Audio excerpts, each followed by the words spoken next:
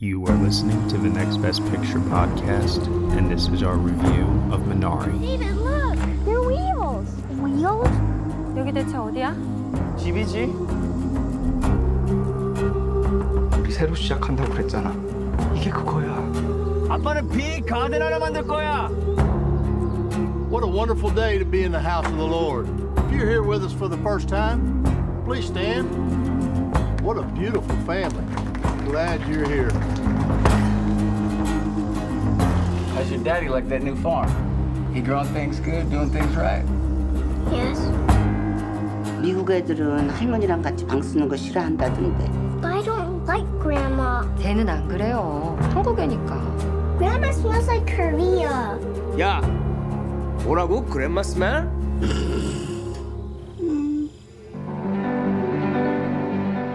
우리 여기 있다간 망할 거야. 애들을 위해서라도 한 번 더 생각해 볼 수 있잖아. 애들도 한 번쯤 아빠가 뭔가 해내는 거 봐야 될 거 아니야.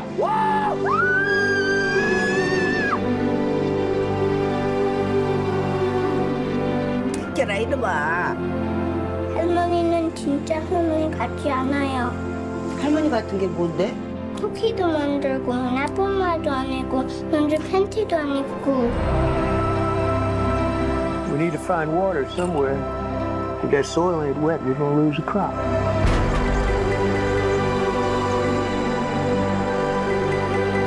결혼하면서 했던 말 기억나? 미국에 가서 서로를 구해주자고 했던 거. 기억해.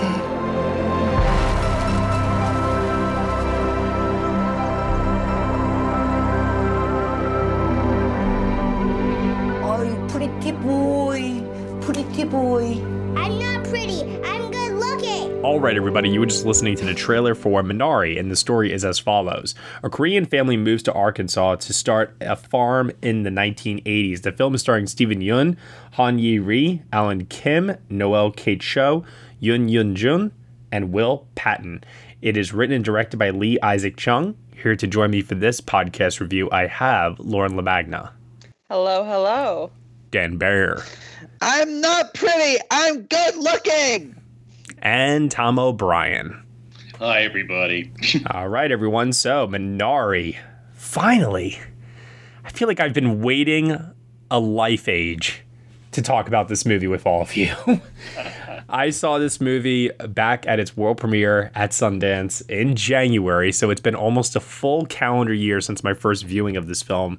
I am very fortunate to have seen it multiple times since then. It's one of my favorite movies of this year. I knew it right when I saw it that this was going to be a contender for my top 10 this year, and it is a movie that has found its way into the hearts of so many people out there. It's the little movie that could this year from A24, much like The Farewell was last year, that also premiered at Sundance. So now that it is being seen a little bit more now by some people, it's not still widely available. That's going to more so happen in early 2021, but there have been a few virtual screenings. It's played at a few festivals throughout the year. So we've seen Minari. Let's talk about Minari. Why don't I pass it over first to Tom? What did you think of Minari? Oh, wow. This is such a beautiful movie. It's about so many things. It's certainly about family, and it's a depiction of family life that really rang true. This is not an idealized movie family. On the other hand, it's not a family that bitch at each other all the time. Although there are very honest discussions and sometimes very heated discussions about the dad's dream and what that has done to the sacrifices that had to be made by the other members of the family. But I especially was struck by the level of specific detail in it. Just think about how that trailer gets decorated as the film progresses. You know, we begin with a Bear trailer, and all of a sudden you begin to just notice things on the shelves, and they're so personal. And they suddenly the trailer is their home, unexpectedly so. And you might think that such specific details might put you off a little bit, but I find the more specific it got, the more universal it felt to me. And that is not something that's easily done. And Lee Isaac Chung really nails it here. And it is just one of the best films of the year for me. All right. Let's hear next from Lauren LaMagna. It's so cool, Matt, that we're almost at your 1 year anniversary of seeing this film, because I saw Minari 3 days ago. I saw it through the Lincoln Center showing. I snagged those tickets as soon as I can, and me and my computer Saturday chilled out. And this movie it's just so beautiful. I really do describe it kind of like a painting or a free verse poem, where there's just so much and it's so simple, but it does tell such a deep and amazing story. It's incredibly multi-layered.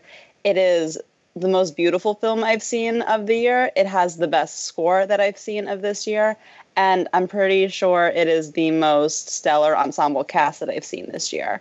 And I love it so much. And I really do feel that it is amazing in its simplicity, and it does say so much in its simplicity. And it's great with that writing and with that direction. And all the actors are aware that less is more, because it really is, when we allow these characters just to sit in this environment and just to be in this environment, you get an amazing story. And I really do feel that I think you could teach a whole damn class about this film, and you're still just scratching the surface. It's kind of like writing that reminds me of, someone like, Toni Morrison or Barry Jenkins even, where there's so little, but yet there is so much. And even if you analyze it and analyze it and analyze it, you're still going to miss something, and someone else is going to get a totally different point of view, which I think is so beautiful. And I love it. It's a great piece of art.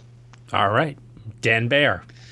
I worship at the altar of Emile Mosseri. Yeah, seriously. The Last Black Man in San Francisco was one of the most beautiful scores of last year, and now this is one of the most beautiful scores of this year. And I watched it for a second time tonight after having seen it as part of the Hamptons Film Festival earlier in the year, and it's so beautifully made and so simple and almost folkloric in a way. When Lauren, you were so right when you were talking about some of those authors, like Toni Morrisons and stuff like that. It does feel like this kind of an classic American novel that was adapted to a film, but it's not. It's an original story, and everything that Tom was saying about the specificity and all this stuff, it's so true. But I just love how big-hearted it is. This is a movie that just really genuinely loves every single one of its characters and the place they're in. And even though it, goes to this kind of tragic ending, but it also makes it kind of like a happy-ish kind of ending. I'm so impressed by it, and it's beautifully made, beautifully performed, and I just can't stop thinking about the score and how it elevates every single moment in which it's used. This movie is so content to walk where others would run, and I really love it. Sorry, I'm tearing up a little now thinking about it. Yeah, I definitely agree that Emile Mosseri's score will definitely elicit some strong emotions from people who hear it. It's one of the best scores of the year. And going even beyond that, actually, the movie itself, I think, is one of the best all-around American stories of the year as well, because of how much it does epitomize what the American dream used to be to a lot of people in the time period in which it is set here in the 1980s, but also what it should still be for so many people. But unfortunately, through recent years, I fear that our perception to other people in other countries outside of ours has been tainted. And I do think that this movie gives off a bit of hope that an immigrant family can move to a tiny town somewhere in the heart of the country and build a life for themselves. And yes, it's going to be tough, but being able to kind of rest on the bedrock of family as the thing that will help push you through those struggles and help you to build and regrow is something that I just find to be so uplifting and hopeful. And like I said, even though it's a period film, I do feel that in many ways it is a movie that is reminding us of not just what our better selves used to be. You know, we talk about nowadays, well, not we, but a part of the country talks about make America great again. And of course, they have their own idea of what that means. This is literally what, when people think about the greatness of America, it is family stories like Minari, truly. Or at least that's how the movie read for me, at least. No, I totally get that. It is the American dream. It is how it has, in a way, that similar sort of like pioneer spirit that Nomadland is about, but in a very different way. This is about, the pioneers who moved to a place and settled and built something. Right. Something from nothing. Exactly. That would support their community. And I love the different versions of what community is in this movie. Well, can I just say in regards to that really quick, kudos to Lee Isaac Chung for not taking his screenplay when it comes to the community aspect to places where, quite frankly, I think we've just seen it time and time and time again. How many times did you guys see the Yi family interact with somebody outside of, their own community and think to yourselves, oh, we're going to get a racist character, aren't we? And we don't ever really get that in this movie. No. Isn't that just so refreshing? Yeah. And I don't know how true that is to the time period and the area or not. I genuinely don't know, but it was just so nice to see that I didn't care if it was, accurate. The whole thing feels so specific that I feel like it has to be accurate. And I just love that, the community in this movie, it's their family, it's the larger Korean community in the area where they are, and it comes to mean also the larger community, where they go to church and everything, the man they hire to help them out on the farm. It's and you're right, there's not a bad word to be said about anyone.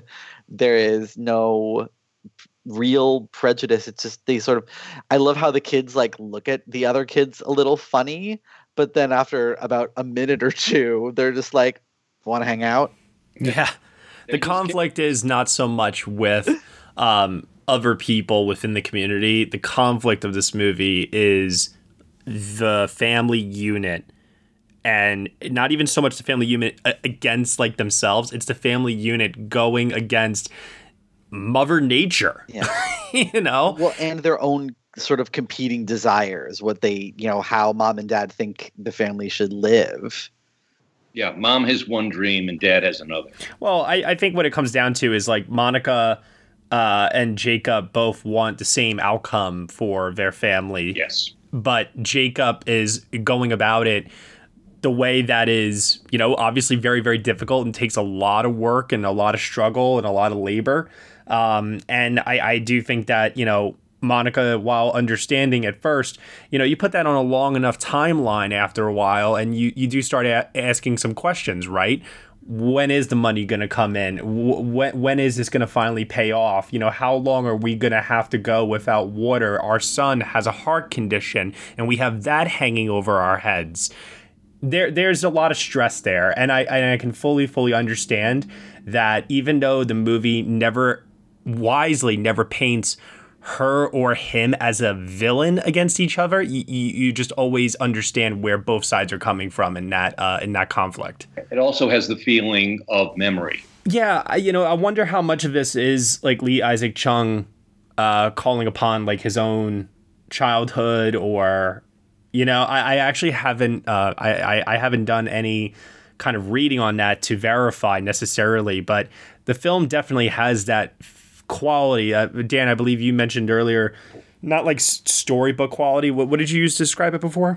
Oh, it feels literary.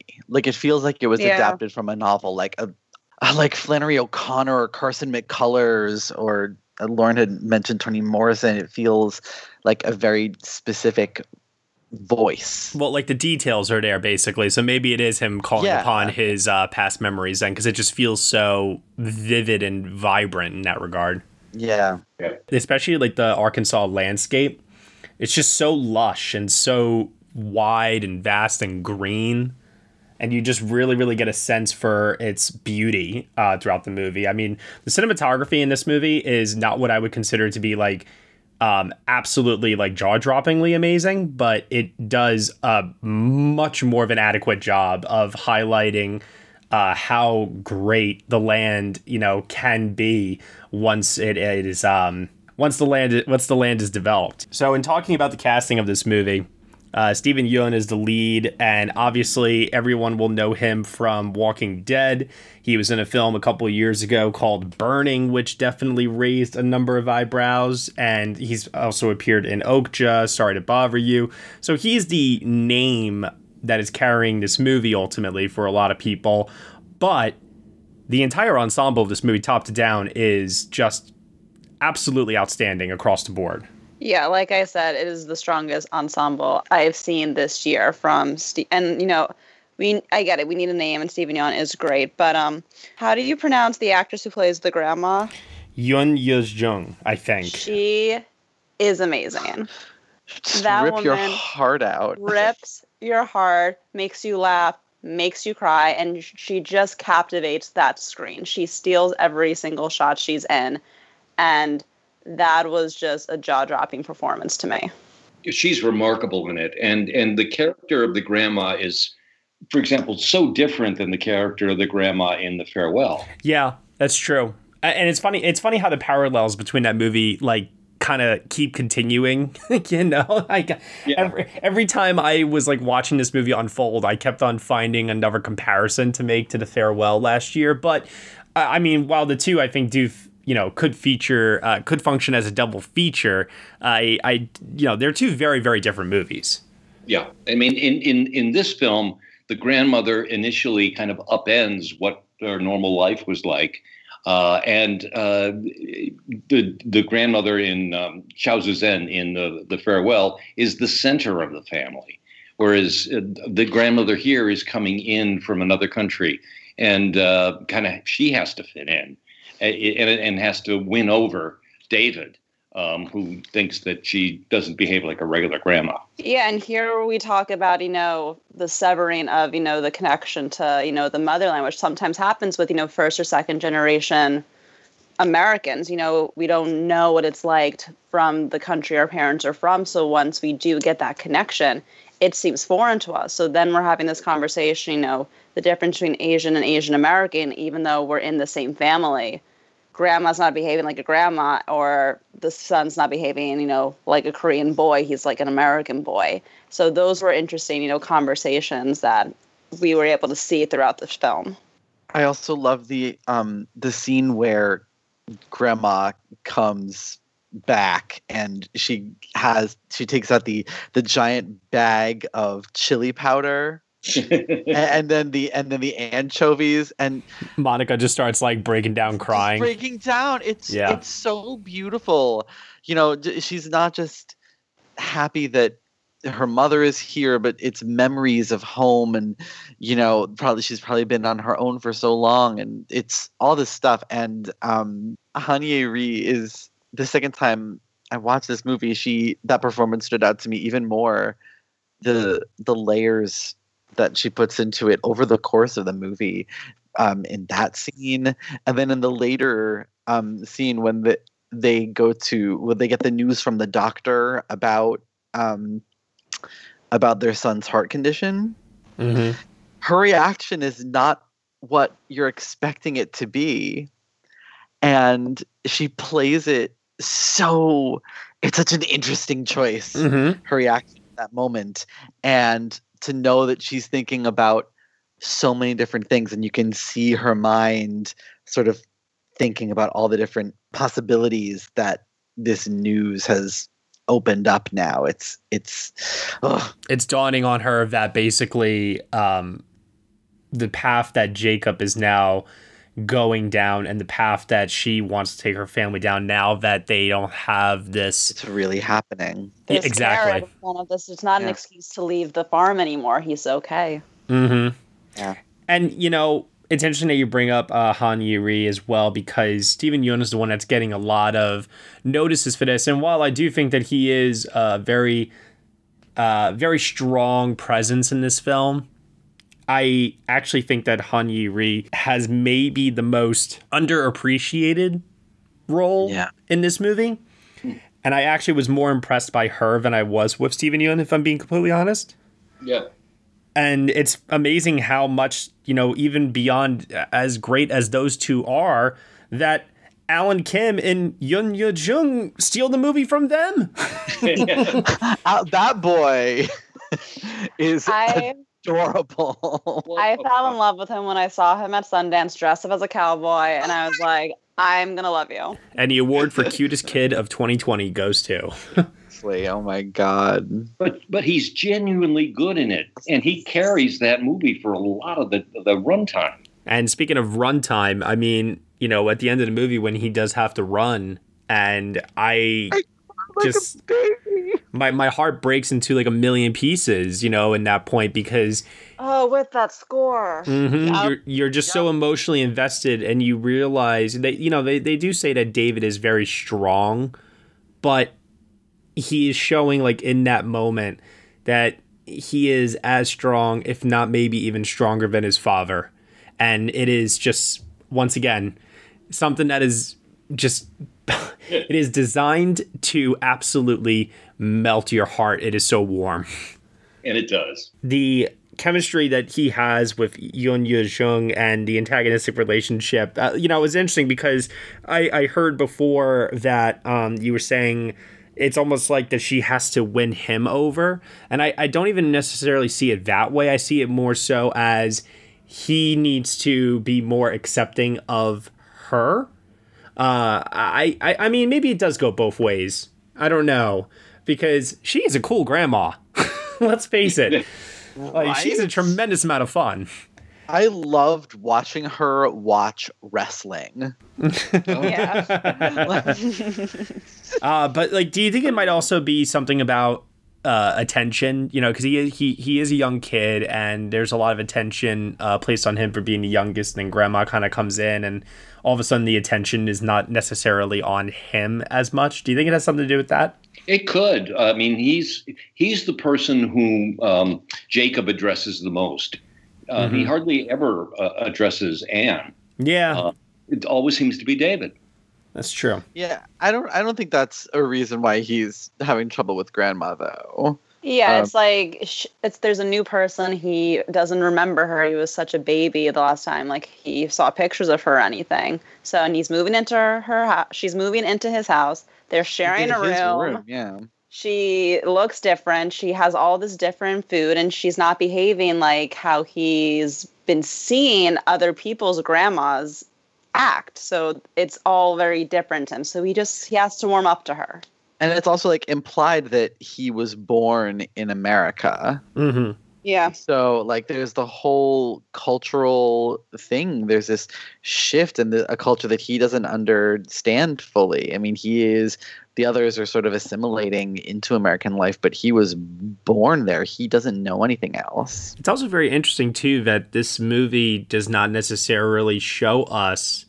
No, yeah, like it's talked about, but like it doesn't show us when the Yi family first comes to America and goes to California, for example. They talk about it, but this is about them going to Arkansas for the first time and establishing a life there instead. And I wonder, once again, you know, by cutting that out, if it's a conscious decision on Lee Isaac Chung's part to show us a story that kind of subverts expectation and like doesn't exactly give us the familiar beats that we've seen in other films before.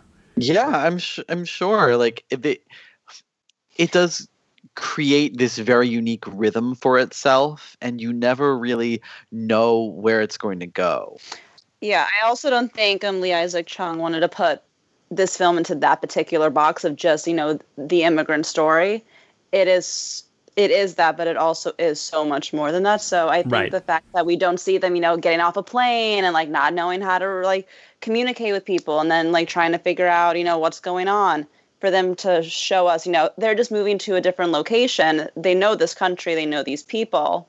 I think that allows these characters to have a more rich story as opposed to just the quote unquote immigrants assimilating to America. And because there's already that rich established history, I think that lends to the literary quality that you were mentioning before, Dan, is that they're already so well defined when we meet them because they're shaped by these past experiences.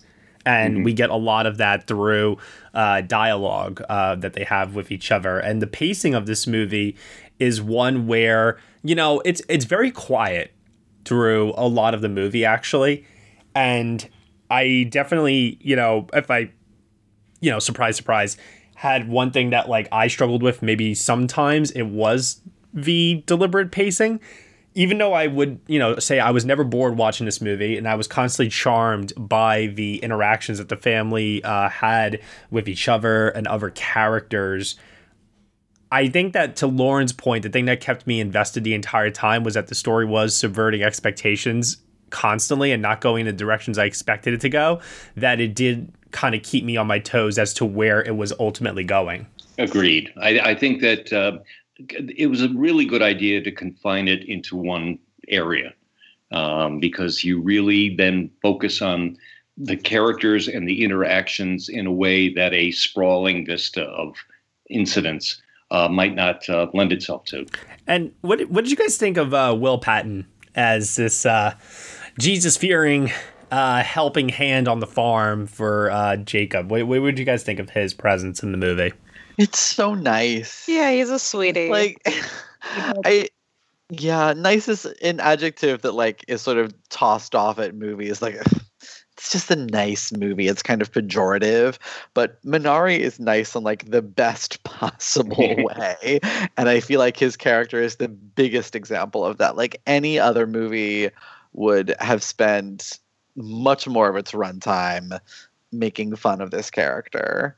But I think he and his performance and the way Lee Isaac Chung directs the scenes with him making appearances in them, it finds this kind of sadness to him that makes him a much more empathetic and real feeling character. He doesn't feel like a caricature, even though he could very easily be.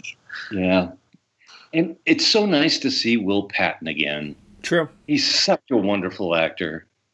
And, he has movies here and there, but just to see him being able to give his all to a role like this just warmed my heart. My big thing is that for a religious character to be in your movie, and we know that Monica embraces religion as well. This movie never once is about religion in any way. It's just another characteristic of these people that we are getting to know in this movie. It's a presence there for sure, but this movie is not. It's not undertaking any kind of religious tones to it necessarily. You know what I mean? That you would like read into metaphorically or anything like that, which I also really like. Yeah. There are no metaphors, and there's not. They go to church, but they don't show any of the service or really any of the prayer. It's just about the church as a place to meet other people in the community and spend time with them, which is a large part of what going to church is. When the preacher literally says, can you all like rise? And, he remarks, "Oh, what a beautiful family. We are so glad you're here." I'm like, isn't that nice? True Southern hospitality. I've missed it. Exactly. Remember when we were a nice country? We didn't fear the unknown. We were very kind to our neighbors. Remember those days? Vaguely. And that's what I mean when I say that I really feel like what Lee Isaac Chung has done here is he has made a great American movie about what American values should ultimately be for anyone coming from anywhere in the world to be here. And I think that just speaks to the inherent goodness that this movie is putting out there into the world, coupled along with one of the best scores of the year, if not the best. one of the best ensembles of the year, if not the best. And it just kind of accumulates then into one of the best films of the year, if not the best. History is complicated. The story of human progress is long, messy, and riddled with controversies big and small. On Conflicted, we dive headfirst into history's most infamous events and contentious figures. We try and untangle the good from the bad, the fact from the fiction, and the monsters from the misunderstood. Was Genghis Khan a murderous butcher or a civic pioneer? Did the Allied powers go too far in firebombing the German city of Dresden at the twilight of World War II? And how did the Marquis de Sade acquire such a sinister reputation? And was any of it true? These are just a few of the tough questions we wrestle with and investigate on Conflicted. So if you love history or just enjoy a good story, please join me, your host, Zach Cornwell, for a fascinating new topic each and every month. Conflicted, a history podcast, is available on Spotify, Apple, or wherever else you get your podcasts. I hope to see you soon.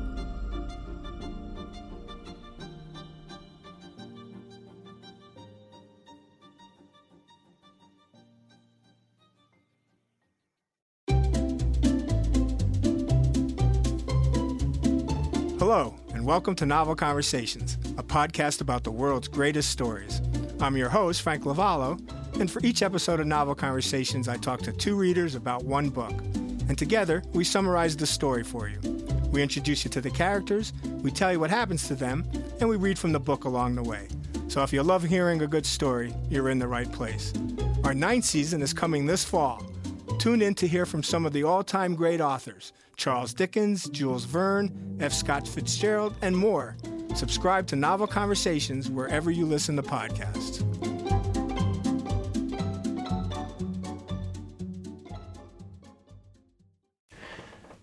Final thoughts on Minari. Tom, what do you want to mention that we haven't mentioned? Well, gosh, I just wanted to talk a little bit about the young actress who plays Anne. We really didn't talk too much. She is kind of the forgotten character in this. She's the older sister. I get the feeling she was born in Korea because the grandmother knows her. Mm-hmm. That makes sense. Yeah. And she kind of wisely takes a slightly recessive role, step backwards, because Alan Kim acting opposite him is sort of a no-win situation. So, but she delivers a very delicate performance. This young woman who is just about to become on the verge of adulthood. You could see the struggle she has in how am I going to fit into this community. And how am I going to find friends, which is something she's been really kind of deprived of. Mm-hmm. And I really liked her subtle approach to it. Yeah, I agree that even though that she's not, I think out of all the family members, she's the one that does get probably cast aside the most.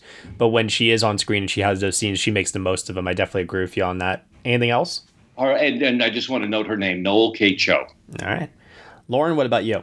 I think Lee Isaac Chung is a actor's director, or he really understands actors well. And I love when a director really trusts his actors, because I love the balance of him editing and having close-ups of his actors and also allowing them to breathe in wide shots of just them in the environment. I love that balance. I think it's beautiful, and it really does show a true trust and a true collaboration between the director and the actor. And you don't see that all that much. Mm-hmm. And it's great. But yeah, I love this movie. It's like such a nice warm winter movie, when it's snowing and you just want some soup. Just watch Minari. Dan Baer. I think my favorite thing about this movie, other than the score and Alan Kim and Yoon Ye-jung and my other favorite thing about it is that it's so adorable for the first 3 quarters, and then it sucker punches you. Yeah. In that last fourth.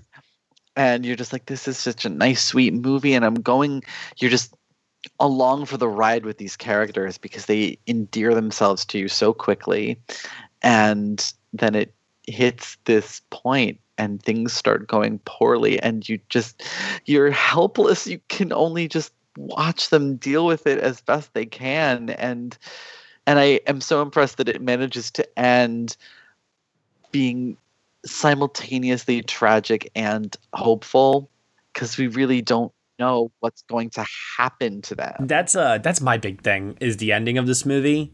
I have watched this movie multiple times, and every single time, something about the final shot of this movie does not always click with me.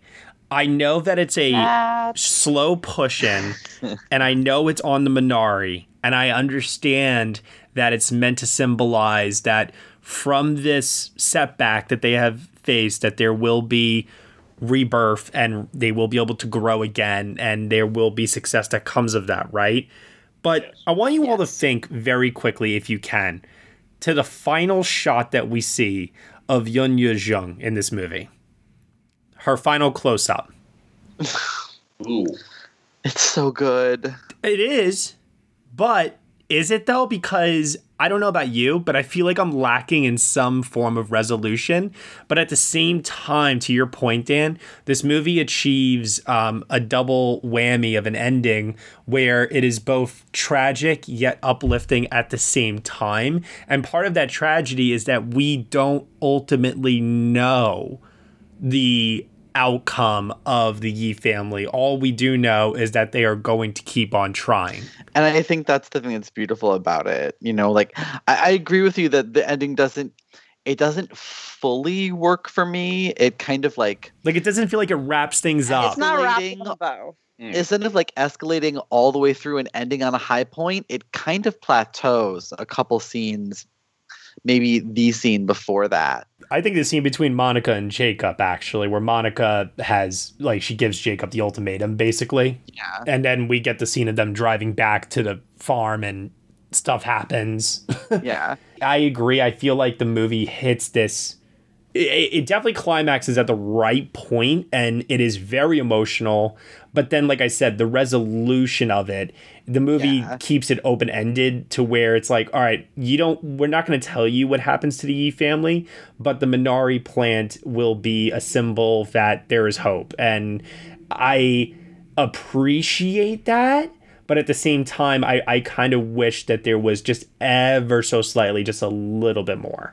Yeah, no, I'm with you on that. I feel like it doesn't quite resolve enough for it to be fully satisfying. And I get it, though. Like, that's the beautiful thing about it, right? Because that's what life is. You don't know what's coming around the bend. And I think a lot of the movie is about that. How you can't really fully be prepared for everything that happens. You don't know what life is going to throw at you. Like the news at the doctor's office, for example, like you said. Exactly. Yeah. Exactly.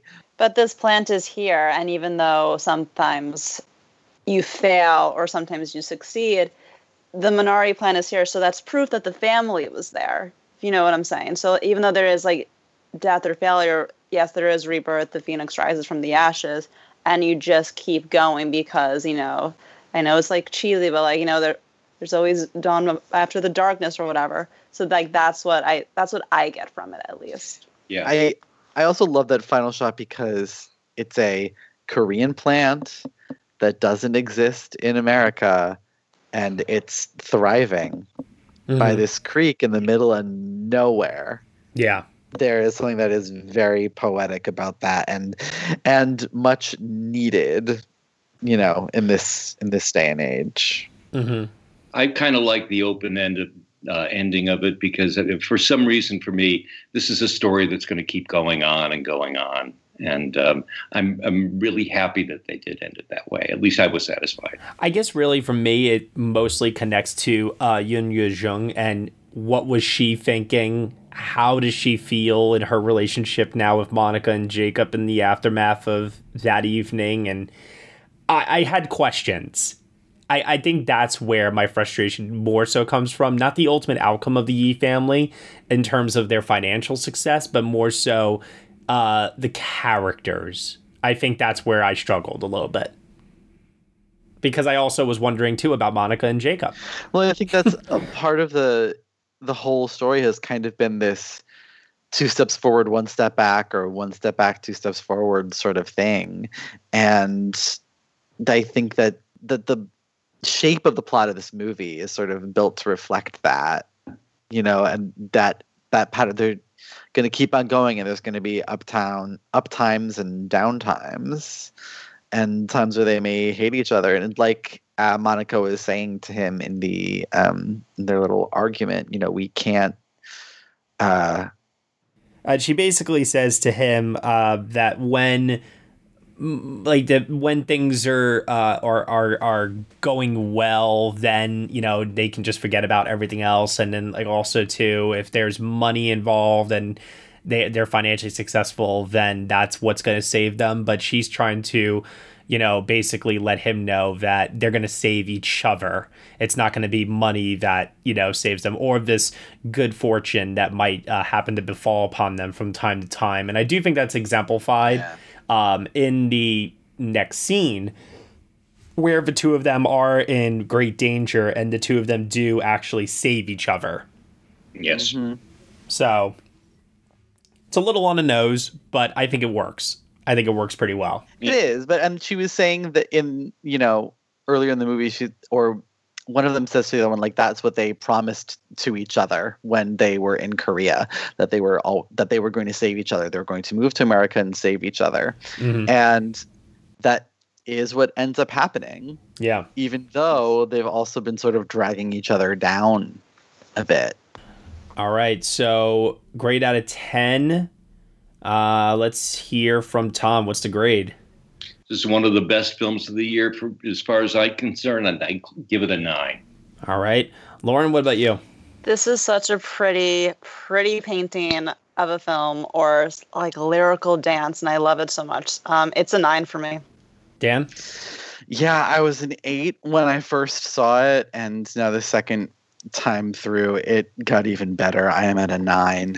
And I was a 9 in January, and in December, I am a 9 again, and still, as always.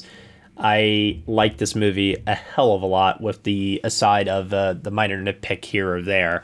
In terms of the Oscar potential for this movie, this is a very interesting one, because this is A24's only contender this year across the board in multiple categories. And they do stand a chance with this one to get a couple of different things along the way. You know, you could see this film competing for SAG Ensemble. You could see it competing for various critics groups. It's actually already begun in that regard with the precursors that are singling this movie out in many ways. The question is, will they be able to do for this film what they could not do for The Farewell last year, which ended up pulling a goose egg on Oscar nomination morning with 0 nominations? That's the big question here. Ooh. I genuinely don't know, which is so annoying. When I saw it at Sundance, I remember saying, and this is pre-COVID, this is like pre-everything, I remember saying out loud, that was a great movie. It's going to be probably one of my favorite films of the year. It reminds me so much of The Farewell right now, maybe because I saw both of them at Sundance. Both of them are A24 films. Both of them are in another language and also in English. Both of them have a well-known star at the front and center. Both of them have a grandma character. Both of them center on family. Like, all these things I kept saying. So it was inevitable for me to just be like, yeah, critics are going to love this. And then when we get to the Oscars, it's going to get 0 nominations. I'm really sorry. You know, that's just, and I just had this cynical mindset about it until the year played out the way the year played out. And here we are.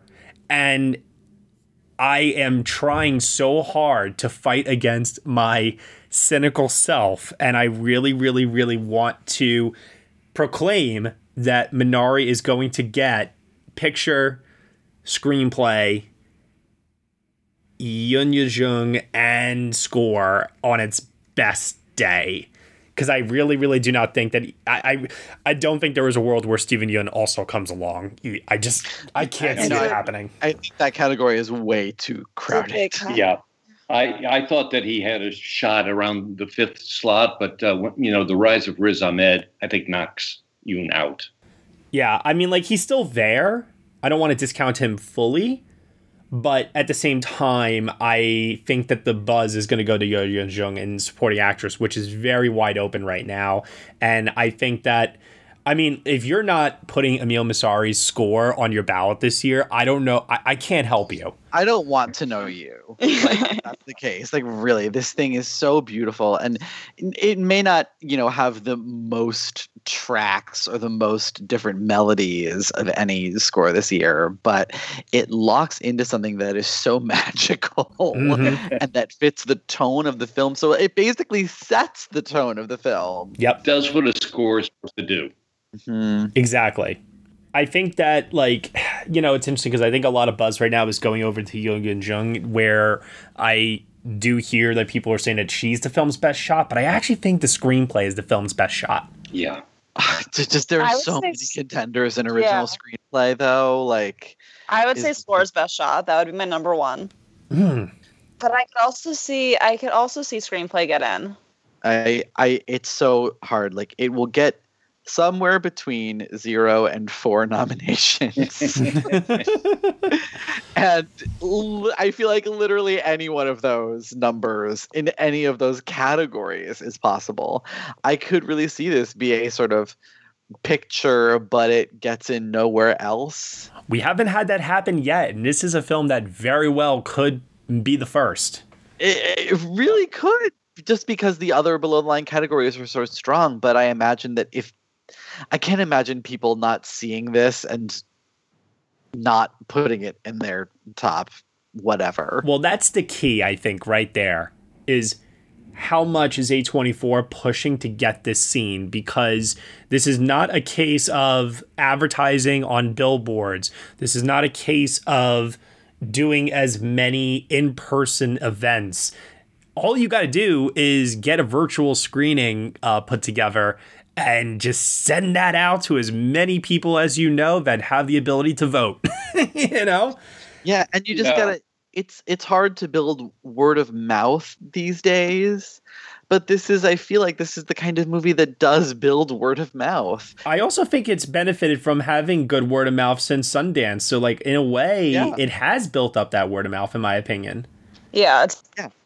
Yeah, it's about it building it up in Hollywood, though, not on the film Twitter. It's for Best Picture, you need number 1 votes, and to get number 1 votes, you need passion. And I can see people being very passionate about this film. I agree.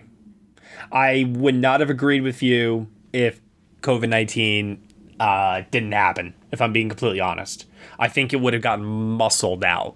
Yeah, but I do believe that there is a pathway for it, and I do believe that the passion is there. Now, like I said, I think what it really just comes down to is how many eyes can A24 get on this thing? Yep. It always is with A24. Yeah. I'll admit I have very little faith in them, but I'm pulling for this movie. I'll tell you this, Alan Kim is in all of my youth performances lineups this year. God, yeah. Oh, yeah. Oh, jeez. All right. Well, that'll do it here for our review of Minari here on the Next Best Picture podcast. Lauren, where can I find you on the internet? You guys can find me on the Twitter at Lauren Lamango. Dan Bear? You can find me on Twitter at DancingDanOnFilm. Tom O'Brien? And please join me on Twitter at Thomas E. O'Brien. And you can find me in Next Best Picture. Thank you so much, everyone, for listening to our review of Minari here on the Next Best Picture podcast. You can subscribe to us anywhere where you subscribe to podcasts. We are proud to be part of the Evergreen Podcast Network.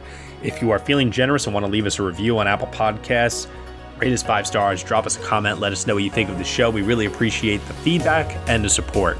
And if you want to take that one step further, you can head on over to Patreon, where for $1 minimum a month, you will get exclusive podcast content from us. Thank you so much for listening. As always, we shall see you all next time.